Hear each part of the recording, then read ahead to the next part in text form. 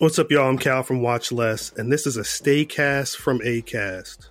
I know it's a challenging time for many, but please do follow your local government's advice. I'm based out of Jersey, and I'm currently staying at home and staying germ-free. Hi, I'm Fraser from Watch Less, and I know we're all in the crib on lockdown looking for things to keep us occupied and obeying the rules of social distancing. But the upside is now is as good a time as any to catch up on the tons of great content out there. Why not try Complex's Load Management Podcast, available on the Acast app or wherever you get your podcasts.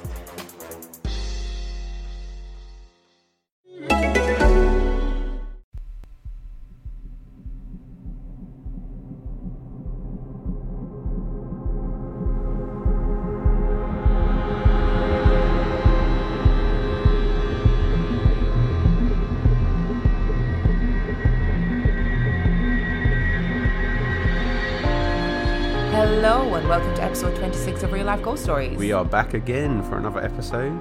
And we are not alone in the studio today. We have aliens. No, we don't have aliens. No? Okay. We've got a little visitor today. Hello. That's Will. Will is here today, and Will is, weirdly, the reason why this podcast exists. I really thought you were going to be insulting then and just go, Will is weird. I was like, that's a bit harsh. That's true, Will though. is weird, full stop. So Will is the reason why this podcast exists, because Will and Dan started their own podcast called Will Watches Wrestling. Yes. Because, as you guys know, Dan is a massive wrestling fan, and Will had never seen wrestling before, and they decided they were going to make a podcast. And that podcast never saw the light of day, but it did make me really competitive, and then I decided, well, we're going to do our own podcast, and here we are. As we always ask everybody on this podcast, well, everybody is in Cass and Heidi, because they're the only two other people that we've had on the podcast. Did we ask them a question? Yes, we did. Oh, okay. What is your opinion of the paranormal? Are you a believer or are you not? I believe in its existence in the sense that it has an impact in the real world because people act differently because of their belief in it. I don't think that it is an actual thing. So we've got a skeptic in the house. Or a schleptic. Our film review this week is a film that all three of us went to see last night, and it is Pet Sematary. It was released in 2019. It has an IMDb of 6.2 out of 10 and a Rotten Tomatoes score of 58%. Would you like a synopsis? Yes, please.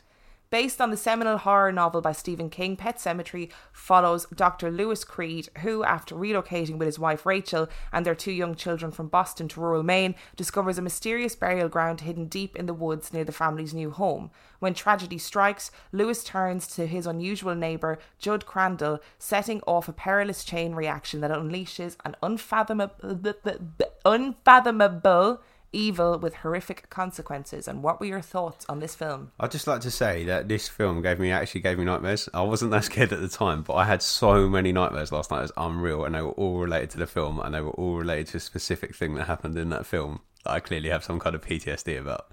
Was it the girl getting... Yeah. The girl getting hit by the car all night dreams about people getting run over. But So, Will, what were your thoughts on the film? Well, first I thought it was great to see Chandler from Friends getting some acting work nowadays. You know, he's a bit older, so slightly difficult to recognise, but he played the lead in the film. He does look madly like him. Yes. It's crazy. Yeah. There was a lot of foreshadowing in the film. I mean, I went in expecting another It because I loved it, and it wasn't an It. But I think that they did the best that they could with the story that they had. I also think that if Stephen King came and lived in this house for a day, he'd be like, my God, that cat was so accurate. Because when the cat comes back to life, the cat is an absolute bastard and just goes around scratching everybody, and they try and pick him up, and he like bites people. And I was like, that's just Bim. yeah, she's got a better coat though than him. Yeah, she does. Like Church's coat was a bit grimy when it came back from the dead. Well, when Bim came back from the dead, she managed to keep She's herself never died. She's meticulously been alive for clean. 110 years. But I thought it was, I didn't think it was very scary. And I guess, you know, it wasn't very scary either. But it was I thought it was more of a coming of age story rather than a horror story. I thought there were some scary moments in it. Yeah, but they're very predictable. Like, they were very jump scary moments, like the cat jumping out and stuff. It wasn't necessarily a terrifying film. And I think as a film, it was more about looking at death rather than looking at the actual horror of it, which was an interesting concept and how we deal with death as human beings. Yeah. It had a really freaky doll in it. Did it? Yeah, that cat doll was really scary. Oh, yeah, there was a cat doll dressed as a fairy. Oh, yes. Yeah, That I was forgot a about bizarre that. choice of present. But she I really just liked got it. that. Apparently that symbolism was just too subtle for me. Yeah, we were not clever enough to get it. Is a cat dressed as an angel? Oh, yeah. Okay, yeah. I haven't seen the original Pet Sematary, so I don't know how it holds up against the original. I don't know. Have you seen it? No, I've not seen the original either. No. So I mean, it could have been. I know somebody posted in the Facebook group asking us to review it because they'd seen it and it didn't really hold up to the original. But I mean, I don't know. No comparison points here, unfortunately, because I don't think any of us have seen it. I thought it was okay though. I'm not it's no open house, so for me, I don't think we'll ever get over that point. I do know, or think I know, that it is Stephen King's the book that he says is the scariest for him. Oh, really? It was a weird way of phrasing his scariest book. So that's interesting. I wonder if it is because it actually happened to him. He's actually dead. Yeah. Oh, he did actually get hit, and he did get seriously injured, didn't he, in a car accident? Did he? Yeah, seriously run over. I remember he was in a coma for a bit, so maybe he wasn't in a coma. Were you there? Maybe you said that like you were at his hospital bed. Are you sure that's not just the plot of Misery? No. I'm sure this is true. He was in a coma for a car accident for a bit. I wonder if he actually died and someone buried him in the woods. Yeah, ground. And he came back to life. Yeah, just a little bit shitter. He's got metal staples in the back of his head now. My favourite bit of the film was at the very beginning. There's this amazing folk horror moment where there's these kids going through the woods all in animal masks and they're banging a drum and they're burying a dog. That was my favourite bit, but they didn't do anything with it afterwards. No, they didn't do anything because there was nothing about the ritual, about the procession or anything like that. Do you think, because spoiler alert, when the girl comes back, she's wearing an animal mask, does that mean that the original kids that we saw in the procession, were they all reincarnated? Oh, I don't know. Maybe they were. No, because that town would be full of deaths. Well, maybe that's the idea. The whole town is a zombie town. Oh, we've just made it slightly scarier. Yeah, but I don't know. Maybe there's just loads of layers to it, and we didn't. No, I don't think there is. I really don't think there is. The story was straightforward. Stephen King. There's a few layers. Yeah. Get in touch, Stephen. Let us know and tell us about that time you were in a coma. I don't know if that's true or not. I'm gonna have to look it up. You're gonna have to Google it because it's true. I know it's true. I know he nearly died. I say early 2000s. I think nearly died. So obviously, post dates the book, so it does put that out. Or maybe the book was then a premonition, and that's why he found it so scary. So what would you give it out of 5? Let's go to the guest first. It was. I mean, it could have been much, much worse. My favourite moment from it was the doctoring that Chandler did. When someone came in dying, and then someone said, "I'm going to call an ambulance," and he immediately said, "No, don't call an ambulance. They won't get here in time." Which you'd think, well, okay, but I mean, you'd still want an ambulance there. Then proceeded to put him on a bed, try and strap him up a bit. The boy's heart stopped beating. He gave them maybe 3 chest compressions, yeah, and then just stopped and stared at him and started having horror premonitions. Maybe that's why he actually left Boston, because he was such a terrible doctor. It wasn't anything to do with having to leave the fast life. And then also, his daughter gets hit by a truck. He's a doctor. He doesn't run to her and start checking for vital signs or anything. I mean, all right, he's going to be traumatized, but you'd at least think that he would try and resuscitate her. I actually think some of the best moments of this film came from his really poor reactions to everything. In terms of anytime he had to react, it was slightly delayed or not very. Well, I'm not going to lie. If I had to bury my cat and then the next morning my daughter was like, "Oh no, the cat's here. The cat's fine," I would have reacted a lot more strongly than he did. I wouldn't have just been like. You would have just slapped her across the face. I would have slapped her. Yeah. But it wasn't even that. It was before anything weird started happening. His reactions to things were just really odd, delayed and not really human and a bit meh. Meh. I'll give it 3 out of 5, by the way, just to answer your initial question. 3 out of 5, Will? I was going to go for 4. I'll go 3.5. 3.5. 3.5. People are going to love it, the fact that you gave it a 3 out of 5, because they always laugh at the fact that I give everything a 3 out of 5, because I'm not easily pleased. I really liked it. I did really like it. I thought it was, and to be honest, anything was going to be at least a 3 after watching Open House prior to it, so... No matter what film we watch from now on, it will always be, the benchmark will always be Open House. Do you know what I should have done after Open House? I should have gone and rewatched The Breakup. Yes, maybe you would have seen it differently. Yeah. Maybe that could be next week's film review. I do think it was going back to the film, it was a good attempt. Yeah, I'm going to give it a 3 as well. It was interesting enough. It held my attention. There were some good moments. The bit at the end was ridiculous. Yeah. The kid had some hilarious lines. I love you, Daddy. Yeah, she did. That the last sequence was ridiculous, but then a lot of horror movies lose it in the last. I thought she was quite convincing as like a psycho though. Yeah, she was a good little actor. I read a review today where they said that she stole the show, basically, and I think she did. I think she was a very good little actor. I was actually talking about the little boy when I said the kid had some good lines and a lot of responsibility when when they're like, stay in the car, don't open it, and the kid literally is a baby. I don't think they quite made up their mind about how old that kid was or what he could do, because quite a lot of his lines were him facing away from the camera and saying with perfect diction things that no 2-year-old should be allowed to say. And it reminded me of, remember that film we watched ages ago where the kid was seeing all the dead people? Yes. And they put a load of responsibility on this kid's shoulders, and the kid literally couldn't even talk. They're like, tell me exactly everything the dead person said, and he said like 3 words the whole film. It's just ridiculous. So 3 out of 5 all around. If you were thinking of going to see Pet Sematary, 3.5. Thank you. So we're going to go for an average of 3. Yeah. If you are thinking of going to see it, I would suggest go and see it. It's got some cool little folk horror elements, and it's an interesting view on death. If only to try and encourage them to make more Stephen King modern day horror film. Can I make a request though to the Hollywood producers, because I know they listen? Yeah. Can they not remake Stand By Me, please? Because that film was great as it is. No, that never needs to be remade. That's a great film. So our story this week. How often do you guys go on the Underground? At least once a week. Will? A good couple of times a month. And how do you feel about the Underground? I personally hate it because I'm very anxious and I don't like the amount of people and I feel very claustrophobic and I'm like, oh my God, I can't get off if I want to get off. How do you guys feel about it? I love the Underground because I love London, but I hate it in the morning because there's too many people on it.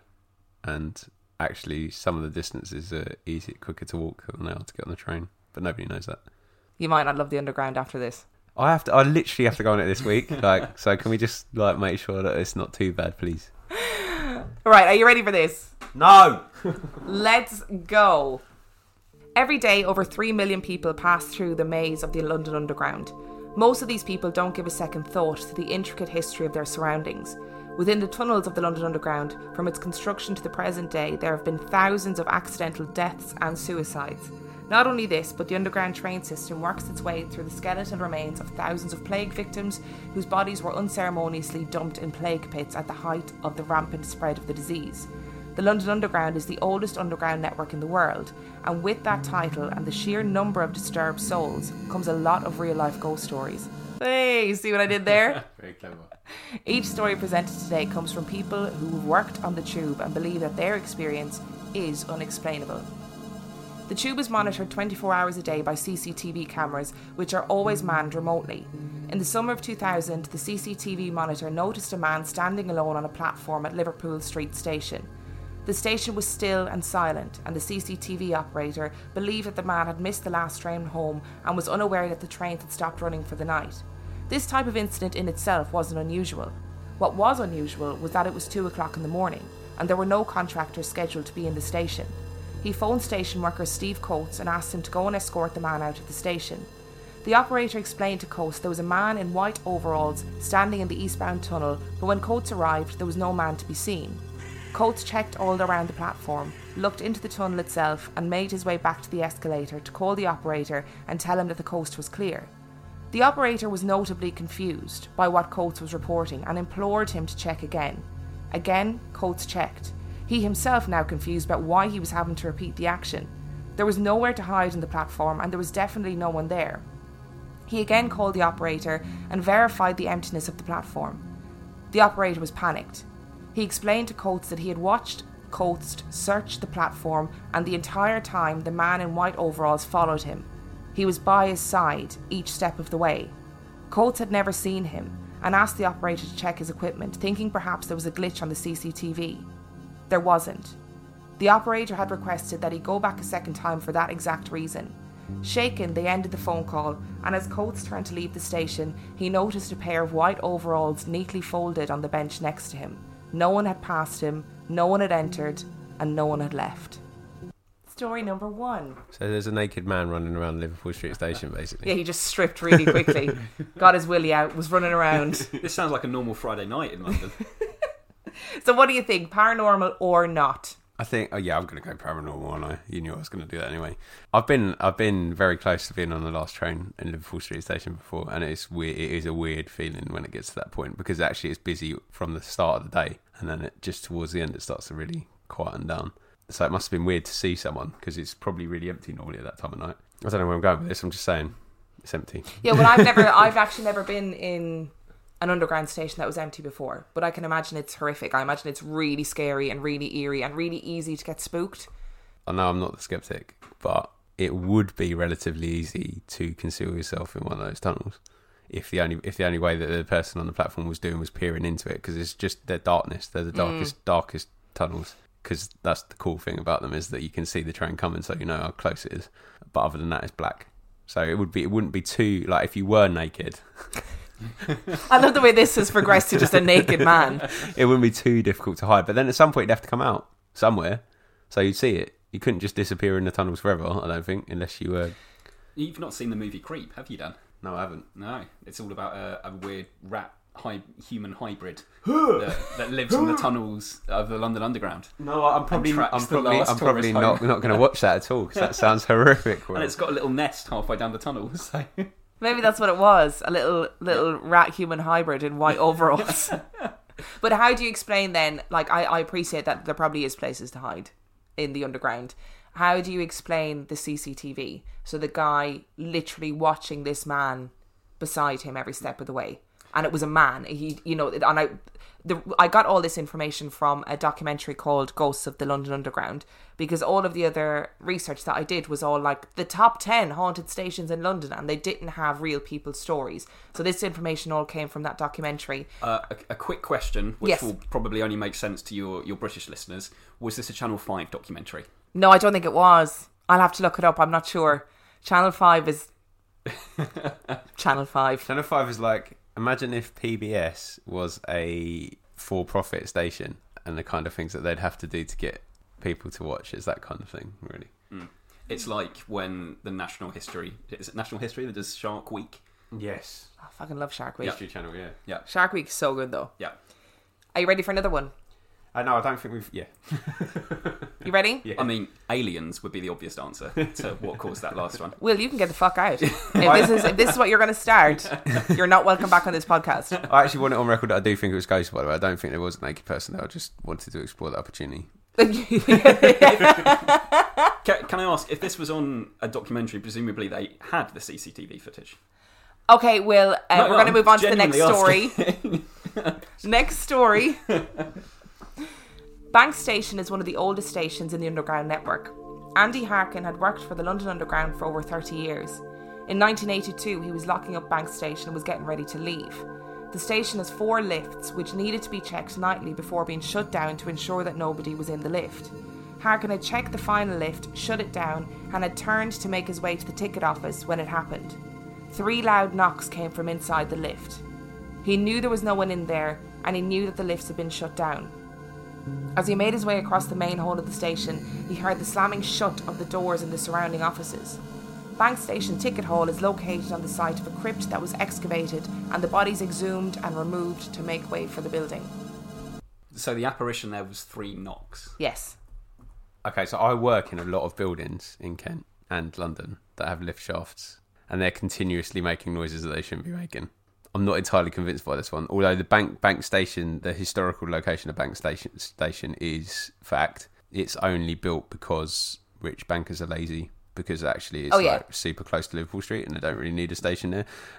But yeah, I think this is probably explainable. Thoughts, Will? I'm sorry, I don't really see what the phenomenon is here, apart from a lift creaking. 3 knocks is not a lift creaking. Well, it's not the same thing. What has been reported as 3 knocks is, and this idea of it being like on a burial ground. I mean, everything is on a burial ground of dinosaurs. Native American burial ground. He has got a point, actually. We haven't dealt with the possibility of Velociraptor ghosts. Shut up. I think that's something we should be talking about. No, we shouldn't. Right, people on this podcast don't know that obviously I'm terrified of aliens, but dinosaurs are my other kryptonite. I cannot deal with velociraptors, and I regularly have velociraptor nightmares, and it really freaks me out. Can I patent the name Velociraptors right now? That's good. Ooh, I like it. That's good. That's a film that me and Dan are going to make it, especially for you. It's like my worst nightmare. Just to calm you down, so you don't worry, there is no recorded archaeological findings of velociraptors in the UK. Thank you. I feel really calm now. So it might be a ghost iguanodon, and they're not really scary. They're friendly. They're the ones with the thumbs.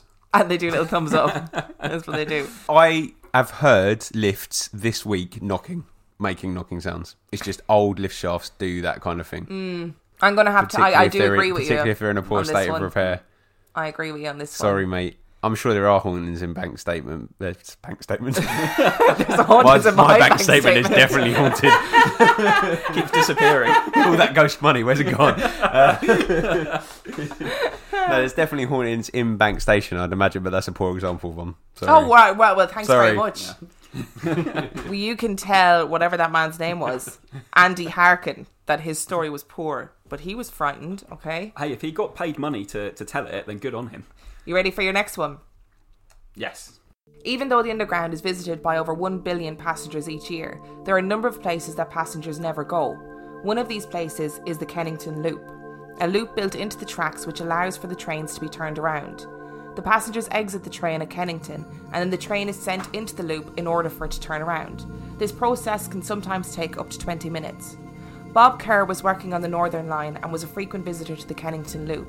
25 years ago, he was diverted to Kennington Loop. As usual, he dropped his passengers at Kennington Station and entered the loop to wait for their signal to turn the train around. He was awaiting his signal when he heard the door of the furthest carriage open and close. There was a slight pause, and then the door of the next carriage slid open. A pause, and then the clunk of the next door, and so on. The sound of the clunk and the grind of the opening doors got closer and closer, and then... nothing. Kerr searched the train and found nothing, but he believes that he was visited by the ghost of a passenger who attempted to board the train between two carriages and was dragged into the loop and killed. And what's interesting about this story is that it's been reported numerous times by numerous different drivers over the years. You can go first. How is that the leap? How is my doors are opening and closing? How do you go straight to, must have been visited by the ghost of that passenger that got dragged under there? How do you not? Well, how is that not your first leap? Well, have you listened to this podcast, sorry. Will? I think aliens. Or velocispectors, obviously. What do you think, Dan? Oh, it's obviously a ghost. Can I just say something? It might be a little bit disrespectful to the person that this happened to, but you have to be really stupid to try and board an underground train in between carriages. There's literally no door there. Yeah, but this is underground commuters. You must have seen commuters do silly things. They're reading their newspapers, they're looking at their phones. And they're always running. Yes. For the train. And I'm like, there's literally going to be another one in 5 minutes. Like, you are not, unless you are late every morning, in which case get up earlier, but you're not going to lose your job over 5 minutes. I'm sorry. But that's the entertainment on the Underground, watching people in business suits running for a door that you can see closing. That is very true. I sometimes think they've just hired them, TfL. Just to run at doors that are closing. Just to amuse us every morning. Yeah. So there's where I get off when I stay at my nan's, the station I get off, there's a bus that's supposed to be linked in with the train, and it's always there when the train arrives, and literally just as the last door closes and the train pulls away, the bus drives off before anybody can get on it every time. I swear that is actually a thing. Going back to the story, those tunnels creep me out a little bit anyway, because they're always like, because you don't get the volume of people down them, and they're just dark tunnels where you go around. Like, I've never been down them, obviously, but they're just for like the works tunnels and stuff like that. Yeah, are quite creepy anyway. And like a lot of them were bored out in Victorian times as well, and I'm convinced like the Victorians are responsible for most of our ghosts. Well, they're always Victorian, aren't they? Always Victorian ghosts. One day we'll get our shell suit ghost, and they're always wearing clothes. Since when do clothes have spirits? Why are you two so obsessed with naked ghosts? It's just asking. Like, I just think as well, if I was in a tunnel in the darkness underground, and I was very aware that I'm on my own on this train, I'm like whatever amount of feet under the ground, just waiting. I know there's nowhere to go. I can't get off. My brain would immediately be like, "That's it. I'm gonna fucking die. This is it." And any noise, I'd be like, "Well, I'm haunted now. This is the end." So I think that actually that probably has a lot more to do with it, rather than it actually being a haunting, that you are under the ground completely on your own. With the greatest respect, I think you're wrong. All right. There's always somewhere to get off, Emma. That wasn't where I was going, but that was a great punchline. I did see you giggling when I said that, and I was like, I don't know what I've said that's funny, but I know I'm going to hear about it. There are over 400 escalators and lifts in operation at any one time in the underground network. I think very few of them are in operation, actually, if you visited. Can you let me finish? Sorry. Isn't that your sister's job? No, that's someone else. Yeah. I was speaking. No, I mean, my sister does work for Network Rail. Yeah, but she doesn't. I was speaking to someone else. Don't worry. That is their job is responsibility for the escalators at London Underground. Barry Oakley was working the night shift. What's his name? Barry Oakley. Barry Oakley. Oh. He's like karaoke, like Barry Oakley. That famed London busker. Oh, God. Sorry, Baz. I thought this episode was going to really freak you out, and here you are. We're strong making when we're me together. laugh. It's okay. Right. Barry Oakley, not to be confused with that famous busker, Barry Oakley, was working the night...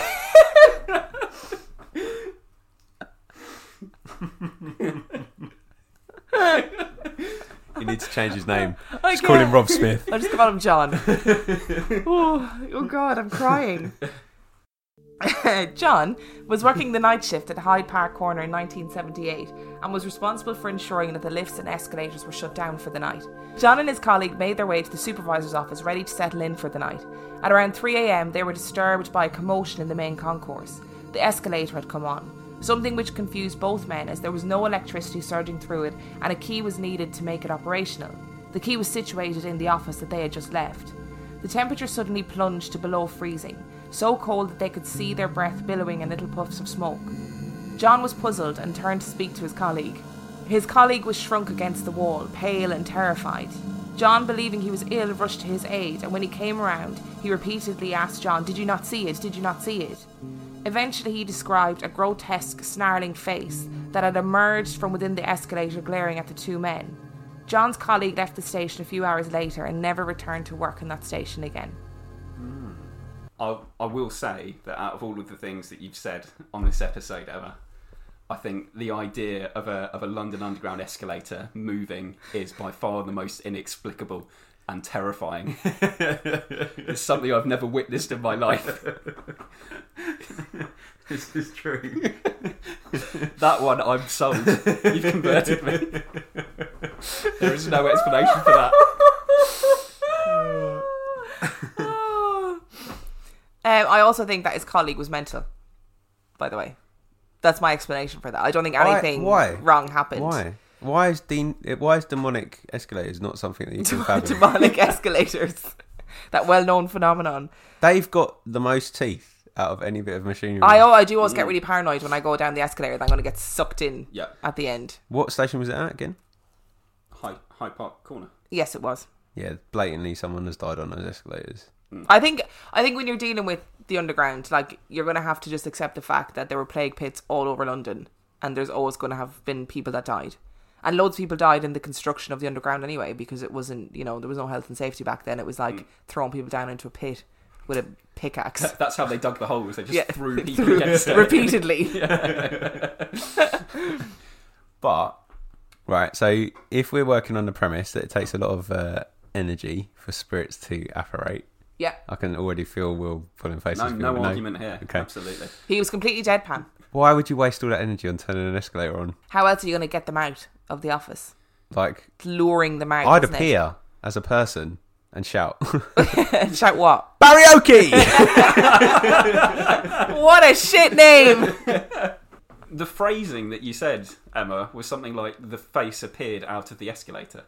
Well, listen, I had to kind of embellish that a little bit because in the documentary they just talked about a face and then there was no explanation as to where the face appeared from. But I assumed because they were looking at the escalator that it must have been something to do with the escalator. That's far more understandable if it just apparated in front of the escalator or near the escalator rather than coming out of the escalator. All right, well, next time you can write it. So I'm just saying that this is clearly true.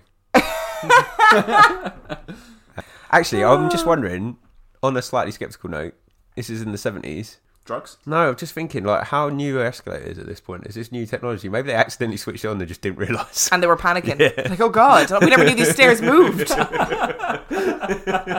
That's what gave them the idea. The apparition moved the stairs, and they were like, that's a great idea. We should use some of those. It wasn't even an escalator, it was just stairs being moved by a ghost. And they're like, hang on a second. I've got it. Do you know, it would be really great if we made these all the time and then made them not work. This one actually genuinely freaked me out. I've been freaked out by all of them. Because it kind of weirdly reminds me of my story from episode 1. And when I listened to it earlier, I was like, oh, I don't like this. In 1992, Tariq Rana was working the late shift in Beacon Tree Station. He was about to leave to go home and was finishing up some paperwork in the office. He heard the door rattle and ignored it, believing that there was a train coming. The door then rattled again, and continued to rattle, but no train came. Rana was curious and went to investigate what the potential cause of this rattling was, while checking in with another member of staff. While he was walking to the other office, he became increasingly aware of someone walking closely behind him.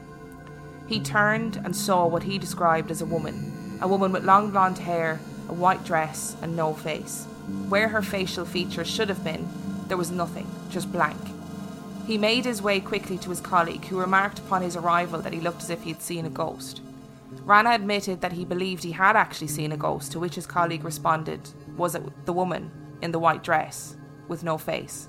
Thoughts? White dress again. Always a white dress. Always. Well, there is a limited colour scheme in the afterlife. We've discussed this before. That's where I was going. It just reminded me of that footage from that Manchester hotel, Manchester office block with the handle going. Oh yeah, I don't like that footage. It freaks me out. I think this is obviously it's a haunting because it's 100% true. I reckon if someone said to me, if you were a skeptic like my friend here. Over here. Nobody can see you. Over here. Motioning to Will. He's talking about Will, by the way. And you were wanting to play like a prank on someone that thought they'd seen a ghost, and someone said, oh, I think I have seen a ghost. Saying woman in a white dress, probably 90% of you are going to be like, yeah, actually it was. Yeah, that's true. Not like... But I think woman in a white dress with no face is oddly specific. Why? When these people see these ghosts, why is their first reaction not to go, oh, I'm sorry, I didn't see you there, are you okay? Well, do you remember that was Cass's reaction when she saw a ghost? Her first reaction was to go, oh, sorry, are you okay? Are you locked in? So she didn't freak out and run around with her hands over her head like Dan would. I just crumple to the floor and start wailing, and then it would turn out to be an actual customer trapped in the station. And they'd be like, I just want to get out. Like, are you okay? Dan will run around the corner screaming, and a TFL employee will see him, and he'll turn to his mate and go, did you see a ghost? Yeah, it was the man screaming with his hands above his head.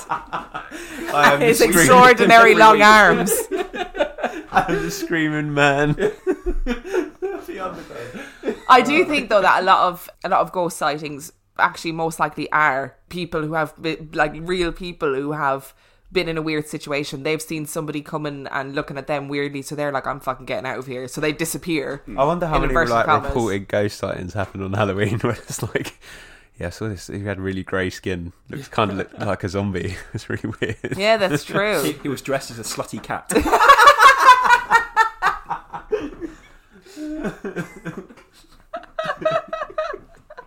And he ran around screaming with his hands in the air as a slutty cat. I've got my Halloween outfit sorted for next year. Boom. There's in the next story that I have, somebody appears in this story who we've actually spoken about in great detail. We're going to have to play Spot That Paranormal Investigator. Zach Bagans? No. Oh. No. So I know you got really excited there, but no. No, but I kind of wish it was now, because that would be funny, but no, it isn't. Are there any more paranormal? That's it? Yes, you'll know the name when I say it. There are many features that can explain a lot of these experiences, infrasound being one of them, but sometimes things happen that aren't as easy to understand. In 1983, a woman took a photo on the London Underground that baffled the world of science and continues to baffle to this day. This photo was taken on the Bakerloo line and ended up in the hands of none other than Maurice Grosse. Oh, mate. Of the Enfield haunting fame. Yeah. Karen Collette took the photo in a carriage on the Bakerloo line while showing her family around London. When Collette had the photos developed, she noticed something that shocked her. In the picture, In the carriage, in the London Underground, in the window, is a man sitting in an electric chair. The photo was examined by Robert Kopp, photography expert, and he established that the photo was not in any way hoaxed or manipulated. Upon examination, Maurice Grosse realised that the image was of Bruno Hauptmann, a child kidnapper and murderer who was put to death in the electric chair. The image that appeared on the camera was the exact waxwork that existed of him in Madame Tussauds. Many believe that it's a poster. However, Madame Tussauds confirmed that an image of Hauptmann has never been used in any promotional material, flyers or posters. In later years, Colette accompanied a friend to see a medium. She waited for her friend outside, having no interest in the world of mediumship. At the end of the reading, the medium came outside, looked at her and said, "I have a message for you." He went on to say that the message came from the man who was dying in the photo, and that he said he didn't do it, but that he had done other bad things. Her friend claimed she had never mentioned Colette in her reading. Oh, the man's surname is Colette. No, the girl who took the photo. So she waited for her friend outside, and her friend said, "I never spoke about you in the reading." So she never said, "Oh, but my friend is outside there," and she took a photo, and it was really weird. But then, you know how I feel about mediums. Anyway, so I don't Have really... you got a copy of this photo that I can see again, or no? I can pause and look it up if you want to. Okay, so you've seen the picture. I'll post it on Instagram and all that jazz. What do you think? It's very colourful. Yeah? More colourful than I was expecting it to be. It's a bit of an odd place for there to be a poster. Don't tend to have posters in tunnels unless it's at a station. Well, the photography expert, when he said, it definitely hasn't been hoaxed because it was just a point and shoot camera, like a disposable camera. But what he said was that he believed there was a poster inside the carriage and that it was reflecting on the window. But I don't know. I don't know. I mean, I'm not a photography expert. Are you not? No, I know. It's weird. But isn't that how double exposures happen? When there's a dark part of a photo, say a dark window, and then there's a mark underneath it. And I'm not saying it's a random scratch, but that's how double exposures work. Yeah, potentially. And you'd imagine if you were out with your family showing them London, like you would definitely go to see the Wax Museum. Like that would be somewhere that you'd go. But she claimed that she had never seen the waxwork before. And when Maurice Grosse said to her, "I know what this is," she went to the waxwork and she was like, "Holy shit, this is the same thing. This is exactly what I saw." So the lightning's quite interesting. It's the kind of special effect that you would put on a poster. Yeah, it is. To be like, come and see. Oh, look, it's the electric chair man. Yeah. The electric chair man, like a superhero, but the worst superhero ever. But I'm still I still think Mr. Gross, my favourite friend. It's not his name, is it? It's Green. It's gross. I You kept said this. calling him You Green did this in last the one, whole Enfield Photographs episode. You were like, "Mr. Green," and I was like, "Who?" My friend Mr. Gross. Yeah. I still think he's jumping to conclusions though, because of that era, a man wearing brown slacks and white shirt and getting electrocuted in an electric chair could be anybody. Because that's what happened to everybody in that era. No, but that's the kind of very common clothes for a bloke to be wearing in that era. So it doesn't there's no indication that it's his face. Just to clarify, you're sceptical about the fact that it's him, but you're completely on board with the fact that it is a phantom getting electrocuted. Of course. Right. Just so, thank you for clarifying that because I was confused.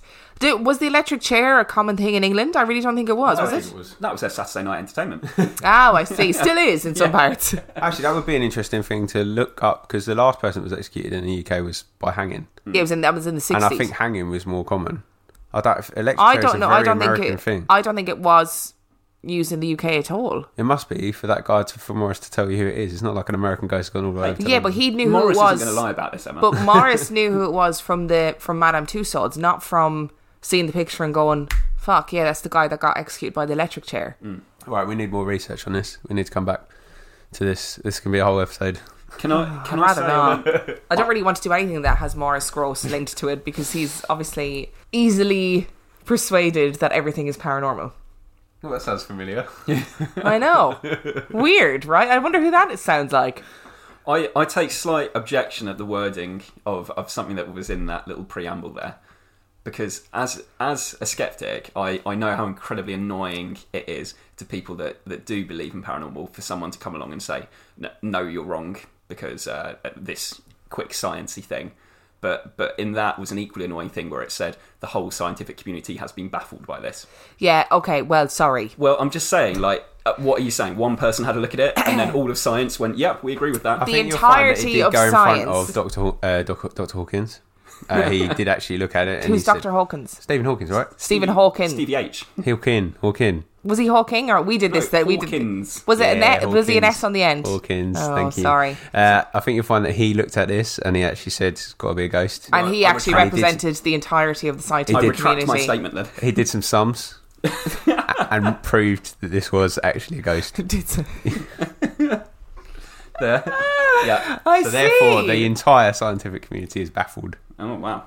I stand corrected. Well, listen, Will, you're just going to have to embrace the fact that I've taken some poetic license for this one, okay? That's Can we just talk about it a little bit more before we move on? Yeah. So we need to know, firstly, whether this guy is actually British and whether this happened in Britain, Okay.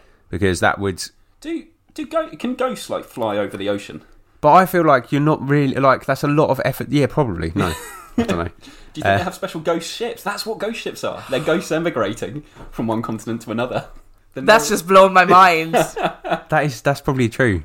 They have their own public transport system. They don't need to haunt the underground. Or maybe they do. Maybe they do need to haunt the underground just to get around. Yeah. Like, maybe they can't just fucking apparate from one place to the other. It's not like Harry Potter. Maybe they genuinely have to travel places. He's been on a really long trip then from America. It seems like a bit of a pointless trip just to tell someone that to sell someone's friend that took a photo of him that he's innocent. But I don't think he made the trip for that reason. I think that him being captured on a photo was just a fucking happy coincidence, and he was actually going to see his own waxwork and being like, they did not get me right. Oh, maybe he's going to sign it, like do a ghost signature so it's worth more money. Maybe. Do ghosts take holidays? I would imagine, yeah. I'd imagine haunting people takes a lot out of you, and you'd need about 2 weeks off in the sun a year. Maybe it was just a day out for him. Maybe.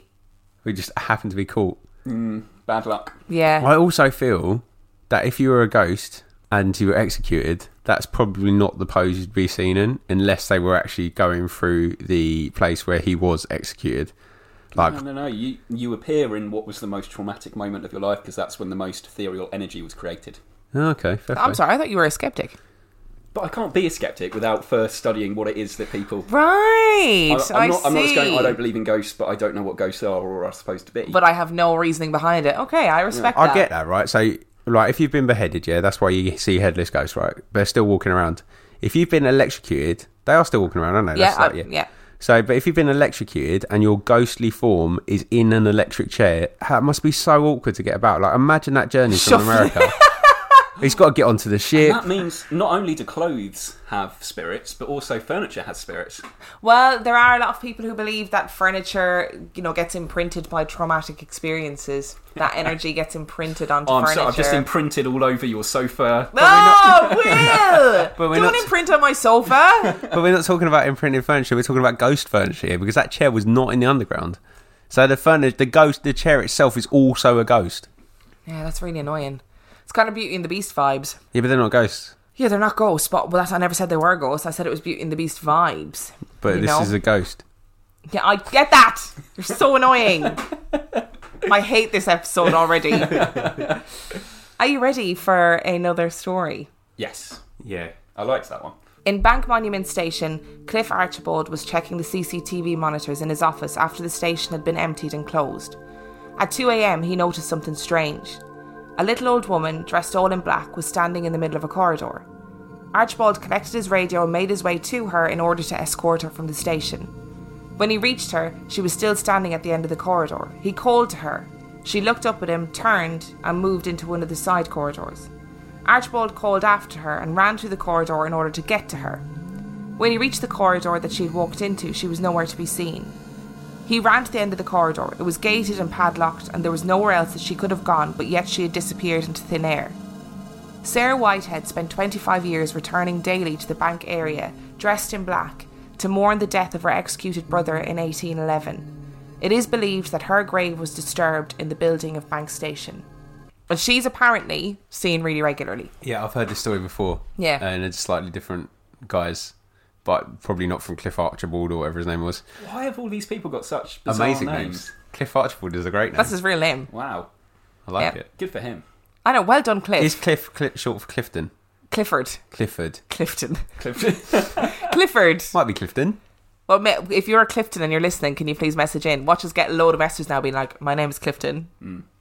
That would be annoying. And then I'll be raising my eyebrows to you again. Was it Clifford the big red dog? Yeah, Emma doesn't know about the big red dog, but yeah, it was. It wasn't an island thing, I don't think. Is that an American thing? No, well, it was probably American at some point, but it was over here for ages. Yeah, I'm too old for it, but I've seen it. It's a really big red dog. I gathered from Clifford the Big Red Dog. So now that we've explained that. And now we've explained that phenomenon, we can move on. This is a definite haunting, though. This is a haunting, because I've seen loads of responses about this, about the same woman in the same corridor, and it's actually factually proved that this woman... Oh, she did exist? Right, yeah, and her brother was... It's been actually factually proved, has it? No, the woman that actually... Is that a double negative? No. It's like it's a double positive, actually, factually. If I was marking one of my psychology essays on my students, I would say it has been strongly suggested, hasn't been proven. No, but I'm sure there's like historical records that this guy she existed. And he was executed. That is true. But this story, the guy, so Clifford Archibald, great name, when he was telling this story in the documentary, he was like, I just want to put it out there that I don't believe in ghosts. I still don't believe in ghosts. I have no interest in the paranormal. So I want to put out a missing persons for this little old lady that's been... So he was like, so this little old lady is still in that tunnel somewhere. But he was like, the reason why I'm telling you this is just because I can't explain it and I don't know where she went. And it will stay with me until I die because I just don't understand it. So the door at the end of the tunnel or the end of the corridor was gated, right? It was, when they have the spiral staircase and they gate the bottom of them and they're padlocked. What if she was really emaciated? Really skinny. Yeah, and she just went... Oh, do you remember that episode of The X-Files? Oh, where the guy is like jellyish. I've only seen what we saw on Netflix in Canada of the X-Files. That's all I've seen. But it was one of the episodes we watched where he was like jellyish and he could slip into slip into little holes. Always a place for him to get off. This is shocking. Stop it. Yeah, I think this is actually a true thing. There's I've read. I know that like eyewitness accounts don't mean that it's true necessarily, but there are lots of accounts of this woman being in the same place, which could just be reinforced by hearsay, I guess. But then little old women kind of have a tendency to look very similar. Like I saw a load of ageist. It is ageist, and also there was nothing in that description about a blue rinse, so that's... But listen, like last week I saw quite a number of little old women. At one point I thought it was the same little old woman that kept coming back because they were all wearing purple and they all looked really similar. So you kept telling them to piss off. I was like, why do you keep leaving and coming back? Do you know? And I couldn't really figure it out. And then I realised they were actually different old women. So it might just be that it's different old women. Or you're not very observant. Or I'm just not very observant. But I don't think, if I was in his situation, I think it was a ghost. I don't think I'd be the thing is with me is that it's a very clear description of this woman in that she's wearing black. Old women, stereotype, don't tend to just walk around wearing black these days. It's not a very common thing. Most old women have like Marks and Spencer's shawls on. I don't know where I'm going with that. If you're an old woman and you wear black, can you please write into us and let us know? And I mean, if it was like an old woman wearing like an Iron Maiden t-shirt, a black Iron Maiden t-shirt or something like that, then maybe. I just don't think it's very of the age. Fair enough. Will, what do you think? It's now a time to talk about infrasound. Can we talk about infrasound at the end? Yes. When we've been through all the stories, because actually infrasound is really interesting, and I didn't know about it until today. Is that the same as unsound, as the unsound for black tapes? No, the unsound is the thing which opens the demonic portal. So it's not the same thing? No. No. Infrasound is different. Well, so in a different way. Okay. I've got two more stories. Yes. No, you go for it. I think I'm just putting my chips on the table. Sounds an awful lot like an eyeball vibration to me. But we will talk about eyeball vibrations and infrasound in a few minutes. But I've got two more stories, and these two are my favourite stories of this whole thing. Paul Fisher was training in 1984 when he was asked to walk the track of the Northern Line. This required you to walk the tracks after the trains had stopped using a torch. During his walk, Fisher came to a wider part of a tunnel, and there was a man working on the line. This was not particularly unusual, as for the most part maintenance on the tube takes place at night. What was unusual, however, was the fact that this man was using an old-style Tilly lamp rather than a torch. Fisher looked at him and said, I'm surprised you're using one of those. I thought no one used them anymore. The man replied that he preferred it, and Fisher asked him what was the name of the part of the tunnel that they were in. The man replied, "This is South Island Place," and Fisher thanked him and went on his way. Upon reaching his destination, he called his supervisor to report that he'd finished walking the track and asked his supervisor why there was a man working alone in South Island Place. The supervisor was puzzled and stated that there was absolutely no reason as to why there would be someone in the tunnel, and therefore the tunnel had to be searched and all trains had to be cancelled for the morning until the search was completed. No one was found in the tunnel. Fisher was summoned before his superiors to explain himself, and he told them the story of what happened. They asked him what he knew of South Island Place, and he knew nothing of the place, being new to the job. In the 1950s, a maintenance worker was killed on the Northern Line while working on a compressor in South Island Place. He didn't hear the approaching train. The driver of the train that hit him reported that he had seen the man holding a Tilly lamp just before he hit him. That's a good story. I know, right? I liked that one. And this guy, Paul Fisher, was like one of the, worked his way up the ranks and is now like one of the heads of TfL. And he told this story and he was like, I don't care what you think of it, but this is what happened. That's good. Yeah, it's a good story, isn't it? The London Underground has its own little lore anyway. Like stories of certain people that died in certain places and stuff like that. And actually in the 50s and stuff like that, it was like probably pre-1980s really. It was still quite a reckless rail system. It's the wild west of the British railways. But I just love the fact that he did his job, reported the fact that he'd seen someone on the line. They followed the correct procedures, and then he was hauled in front of his superiors to explain himself as if he'd done something wrong. Well, he said that when he was hauled up, they were really like, they thought he was taking the piss. And that's why they were like, what do you know of the, whatever the place was called? I can't even find it. South Island Place. They were like, what do you know of South Island Place? And he was like, and he thought he was going to get fired. And he was like, I genuinely don't, that man just told me that's what it was called. And he said that he wanted to sound clever when he rang his superiors. So he was like, oh yeah, in South Island Place, there's a man there. And because the trains were shut down, there had to be a report as to why the trains were shut down, because they were shut down until about 8 o'clock in the morning, which meant that nobody could get the train to work. So it was all a big drama. And he felt like a massive twat. But he was like, but this is what happened and this is what I saw. And then it was his supervisors his like superiors that were like, okay, well, you know, there's lots of ghost stories about South Island Place. And he was like, nope, absolutely no idea. But yeah, I thought that was a really interesting one. I like stories like that where they haven't got an idea of what has been said previously about that area. No, and I do like the fact that he had a conversation with this man, that it wasn't just like, I saw him out of the corner of my eye and he was naked and he had left his overalls in a little pile somewhere. That's also 2 stories on the trot where the person in question has reacted as Will suggested and actually gone to check to see what's going on. Yep. So the man, Cliff Richard... Cliff Richard. He went and checked on the old woman, which was the right thing to do. And this person's spoken to the railway worker, which is what you do when you're walking the tracks. That's something you should do, because obviously that's your job. You're supposed to be checking it's clear before the next trains go. So that's good, right? Did you know that there's a job on the London Underground? I'm going to say this now and it's going to make me laugh, but there's people who work on the London Underground called fluffers. Now, that's also, do you know what that is, Dan? Is it the same as flappers? No, Dan doesn't know what fluffers are. So, on porn sets, there's also people called fluffers who keep people aroused in between scenes and whatever. But fluffers on the Underground have a very specific job, and their job is to collect hair from the tunnels. Because, like, there's literally millions of people that go through every day, and obviously loads of your hair falls out on a daily basis, and their job is to go and collect all the hair off the line. Because it would interfere with the electronics. And then they make it into little voodoo dolls, and they hang them up inside the tunnels. I thought it was collected by the person-rat hybrids. Oh, maybe that's why they've been employed. Are you serious about the dolls in the tunnels? Yeah. No, I am serious. So if you go into the... I can't even keep a straight face. If you look really closely as the train goes, you can just kind of see them flashing past out the window. Yeah, and the little rat hybrid people scuttling along, scuttling up the walls. Like, if you've never seen a mouse before in your life and you'd like to see one, I just recommend standing on the platform and any London Underground station. You will see one. They're so cute. Yeah, they are so cute. I've got a problem with mice. Rats? No, yes, they're larger, bigger cousins. I'm not a fan of. Have you seen a king rat? Do you know what a king rat is? King rat is a genuine phenomenon.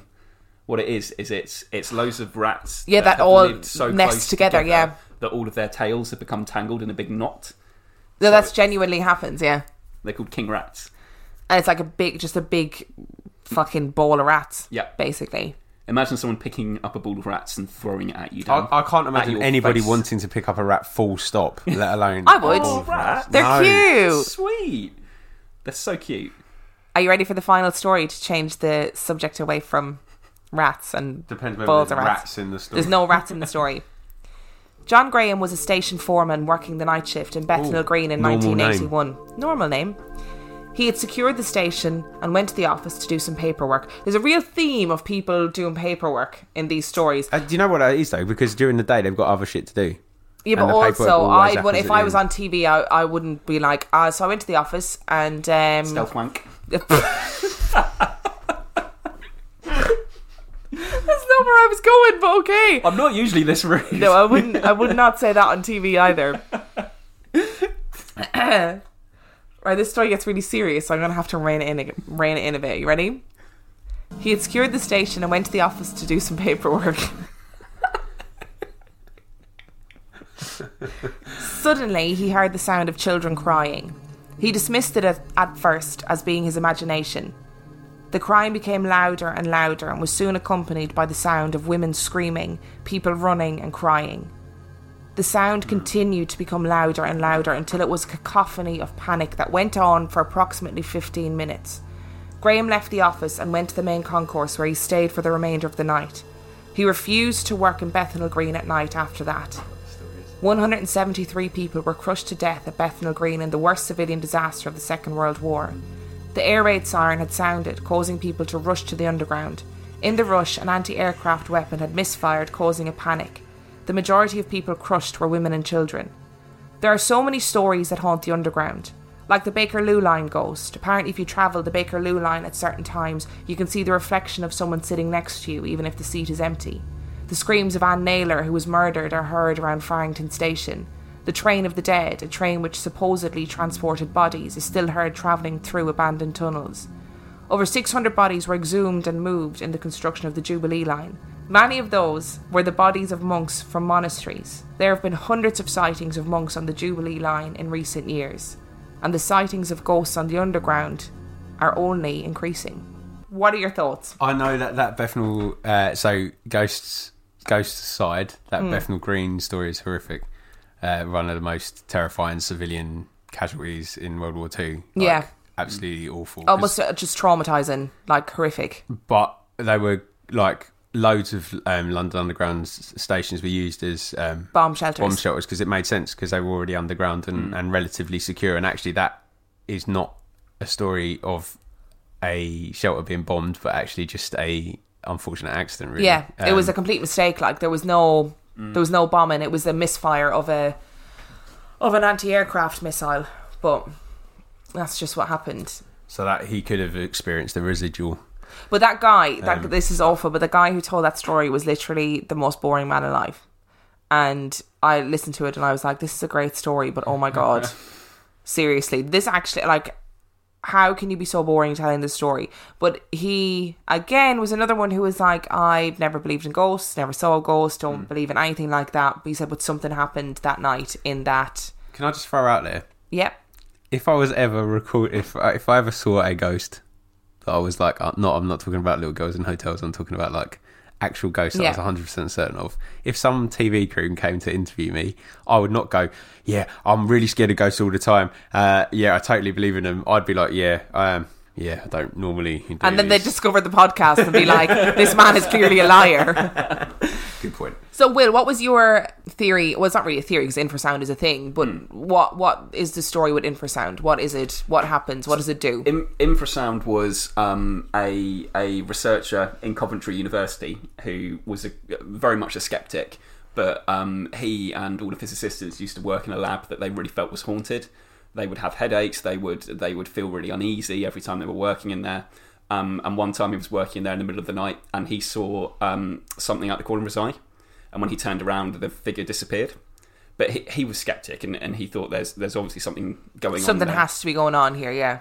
The next day, and this is true, I swear, he was going to a fencing match. So he brought along his foil to tighten it. His fencing sword, and he put it in a clamp, in a vice in the middle of the room, and he noticed that it was vibrating, even though there was nothing going on around. So he thought, well, there's something moving in here without me being aware of it. So he and his team went through the whole office, and they found that there was a fan that had been incorrectly installed that was actually vibrating at a super low frequency. That you couldn't hear it because it was below the frequency that we are aware of as people.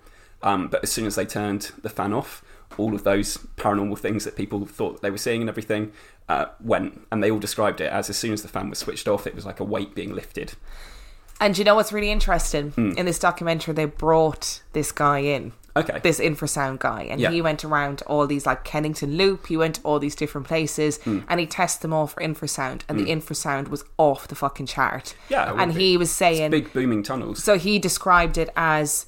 Imagine being in the loudest... If you could hear infrasound, which obviously we can't, it would be the equivalent of being in the loudest disco you could possibly stand. But obviously you can't hear it, so you're unaware of it. And most of these reports of people, of like sightings on the underground, are just that. They're people being seen out of the corner of your eye, or shadows, or an uneasy feeling, or I felt really sick, or I felt really cold. And infrasound causes your body to have all those reactions. Blew my mind! Yeah. Do you know what, though? It's not only that in the London Underground. There is like...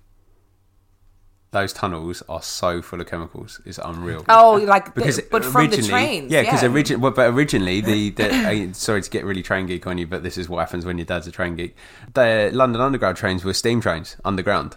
So the level of the That's rankness crazy. underground must just be unreal. So there's obviously that toxicity element to it as well.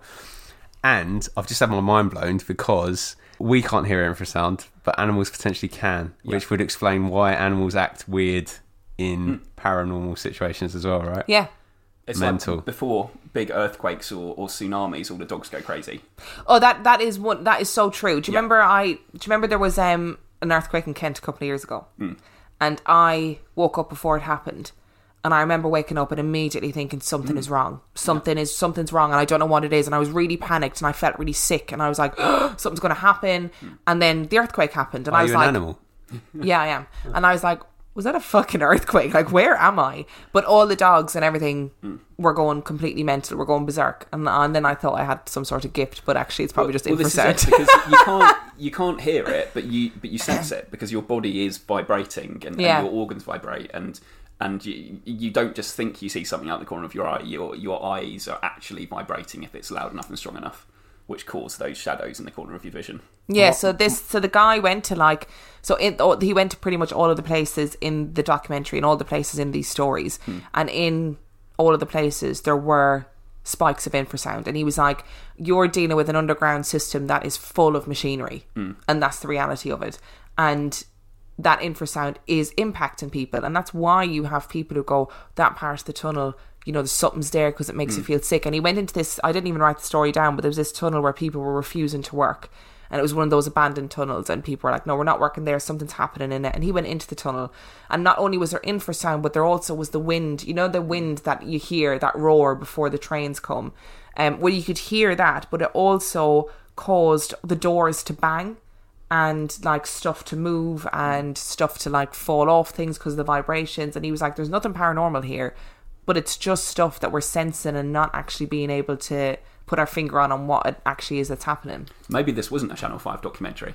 I'm warming up to it now. You know, it was really interesting. Yeah. Like, it was they had this guy on it for Was he called Van Kilmer? I have the name Van Kilmer in my head. Val Kilmer is a Batman. I know. But I thought his name have was that in my Vic head. something.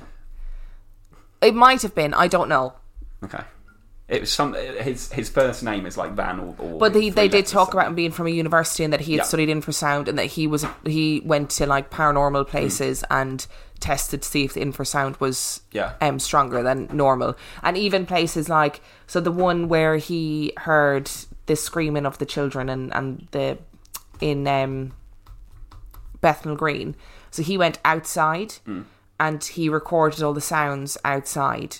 And for whatever reason, whatever way the building is shaped or whatever it is, the sound travels differently through the building. And all the sounds that you hear outside are somehow magnified inside. So when that man was on his own, he was like, I'm not saying this is what happened, but the likelihood is what he was actually hearing was outside. And it was magnified within the building because the building was empty. Yeah. All those screaming kids at 2 o'clock in the morning. That's what happens. Yeah. I think that infrasound explains how many stories we had? 7? I don't even remember how many we've had. It doesn't explain the technical things. And it also doesn't explain having full-blown conversations with apparitions. Like, it explains the out of the corner of your eye, but there's the guy that Cliff Richard who chased the woman down the road, down the tunnel. Yeah, the little woman in black. And then there's that bloke who's on South Pacific. Did he go to South Pacific Island? Or whatever it's called. South Central Island. Yeah, I was like, so what story? Yeah, I know the one you're talking about. The ghost going on holiday. It's all that Elvis juice, mate. South Pacific. That is actually a link. But he had a conversation with somebody that was, and he didn't think it was a ghost. He wasn't like. Yeah, but, I mean, what might have started as a conversation? You know, how many people have you walked past and gone, "Hi, you're right," and then you don't even kind of register their response, but you're just half aware that they've said something. You could have walked past something and gone, "Hi, mate, you're right," and you kind of think, "Oh, he must have said yeah, all right" back, so that's how you remember it. He asked the guy where he was, and he got a response. That's not just a subtle conversation. All right, well then, ghosts. Yes, we've won. We've won him over to the dark side. You don't believe. You're just as skeptic as he is. I do think that. I think the stories of, like, say the story of the man in the overalls, which was obviously traumatic for those people. I still think that's a naked homeless person. I still think that. I do as well. I think that actually this person did hide somewhere, and it was like the last episode we did about the people in the forests, the Bigfoot stealing all the kids and whatever. And actually, it's just feral people living in the forests, more likely than anything else. But because it's that thing of, when you don't have an explanation, you fill that void with what ifs. Well, what if it's paranormal? What if it was a ghost? And what if it was? And then suddenly that what if becomes real. That's it. That's exactly what happened. That's the reality of it. And that guy who had the conversation with the ghost in the tunnel, what I didn't tell you was that he actually couldn't remember the conversation that he had with the man. Oh, boom! And he said, I don't remember what he said, but I think he said something like he preferred to use the lamp. So it wasn't. So how did he know where he was then? But he didn't. But that was, if you were saying in the very beginning, I don't remember the conversation I had with him. Yeah, but he said he also didn't know the tunnel. No, he didn't know the tunnel. But it might be that he saw it on a sign. Did know the tunnel, had that conversation with this man, and then went back. The tunnels aren't labelled. They're not labelled. They might have been labelled somewhere. They're not labelled inside. How many have you been down? All of them. I'll ask my dad. My dad has actually been down most of them, so we'll ask him. Your dad. This will be our next episode. Will Dan and Emma walk the tunnels. Emma's a fluffer. I don't need to know about that. I love the underground, and I think it is incredibly creepy. And there's loads of unused parts of the underground. Why are you looking at me like that? Because we're an hour in already. Oh, it'll be cut short though, won't it? No, I don't think it'll be good that much. Yeah, there's loads of stuff that I want to go down all the places that aren't used anymore. Like I want to go to Aldwych. I want to go to the bit that Paul McCartney owns, where all the files are. There's loads of places where there's a place where like Paul McCartney has actually got loads of his original manuscripts, and it's like a company that own a station and they store like files down there for rich and famous people. I want to go and see all these stations. My dad's been to some of them, not that one, but he's been to some of the abandoned ones when he used to work for him. But I also think that a lot of our attribution of things to the paranormal comes from fundamental human guilt. So when you think about the fact that we've disturbed, not we, us three in this room, but we as humans, we've disturbed like plague pits and, you know, old graveyards and, you know, mass burial sites to build our underground or whatever, and we do have a reverence for the dead. That's why we bury them. That's bollocks though, because the majority of people that use the underground don't have a passing, give a flying fuck. Yeah, about but that kind of all thing, of these stories came from people who work in the underground. So the only story that came from a passenger was the story of the photograph, but all the other stories came from people who work day in, day out in the underground. And you have to remember that if you're in that situation, there's going to be people going, "Did you hear that tunnel is haunted?" You know, there's that whole confirmation bias thing where somebody tells you that tunnel is haunted, then you go into that tunnel and something happens and you're like, "That's it, haunted." So, I don't know. I think if there was ever going to be somewhere that was haunted, I would say, yeah, the underground probably would be. But I think a lot of these stories can be put down to infrasound and the effect that has on your body. It's a bit of an unfair panacea. I mean, it's like people who believe in ghosts saying that was a ghost and you can't unprove it. You know, this is the skeptic version of that. It could have been infrasound and you can't unprove that. No. Because it doesn't just happen in tunnels. Like it could be a window vibrating because it's been set slightly wrong could cause infrasound to happen. It's anything below 20 hertz. So it could be anything, anywhere. Is infrasound. So thank you for joining us for the final episode of Real Life Ghost Stories. Obviously, ghosts are not true. It's just infrasound now. Every episode that comes up from now is just going to be like infrasound. Infrasound. Yeah, definitely infrasound. And we have 2 reviews. Do you want to hear them?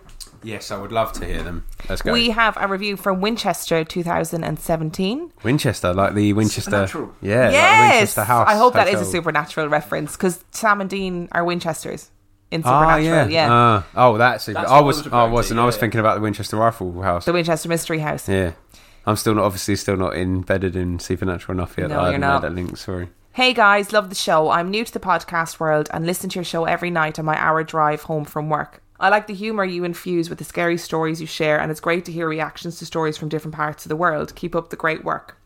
And our second one comes from Uppergirl25, who says, love your banter. We're only on episode 2 so far. Oh, episode 2 was shite as well. Move on from that one.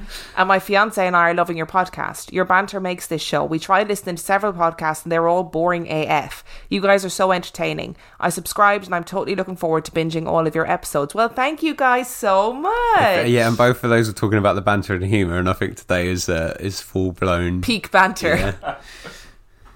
So, Will, thank you so much for joining us on the podcast Thank today. you very much for having me. Do you feel like you have been converted to the world of the paranormal? 100%. Oh, I fucking knew it. Yeah.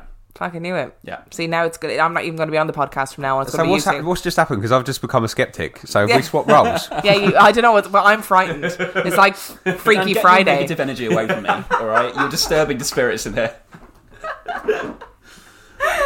So if you want to contact us, you can find us on Instagram at Real Life Ghost Stories. You can find us on Facebook.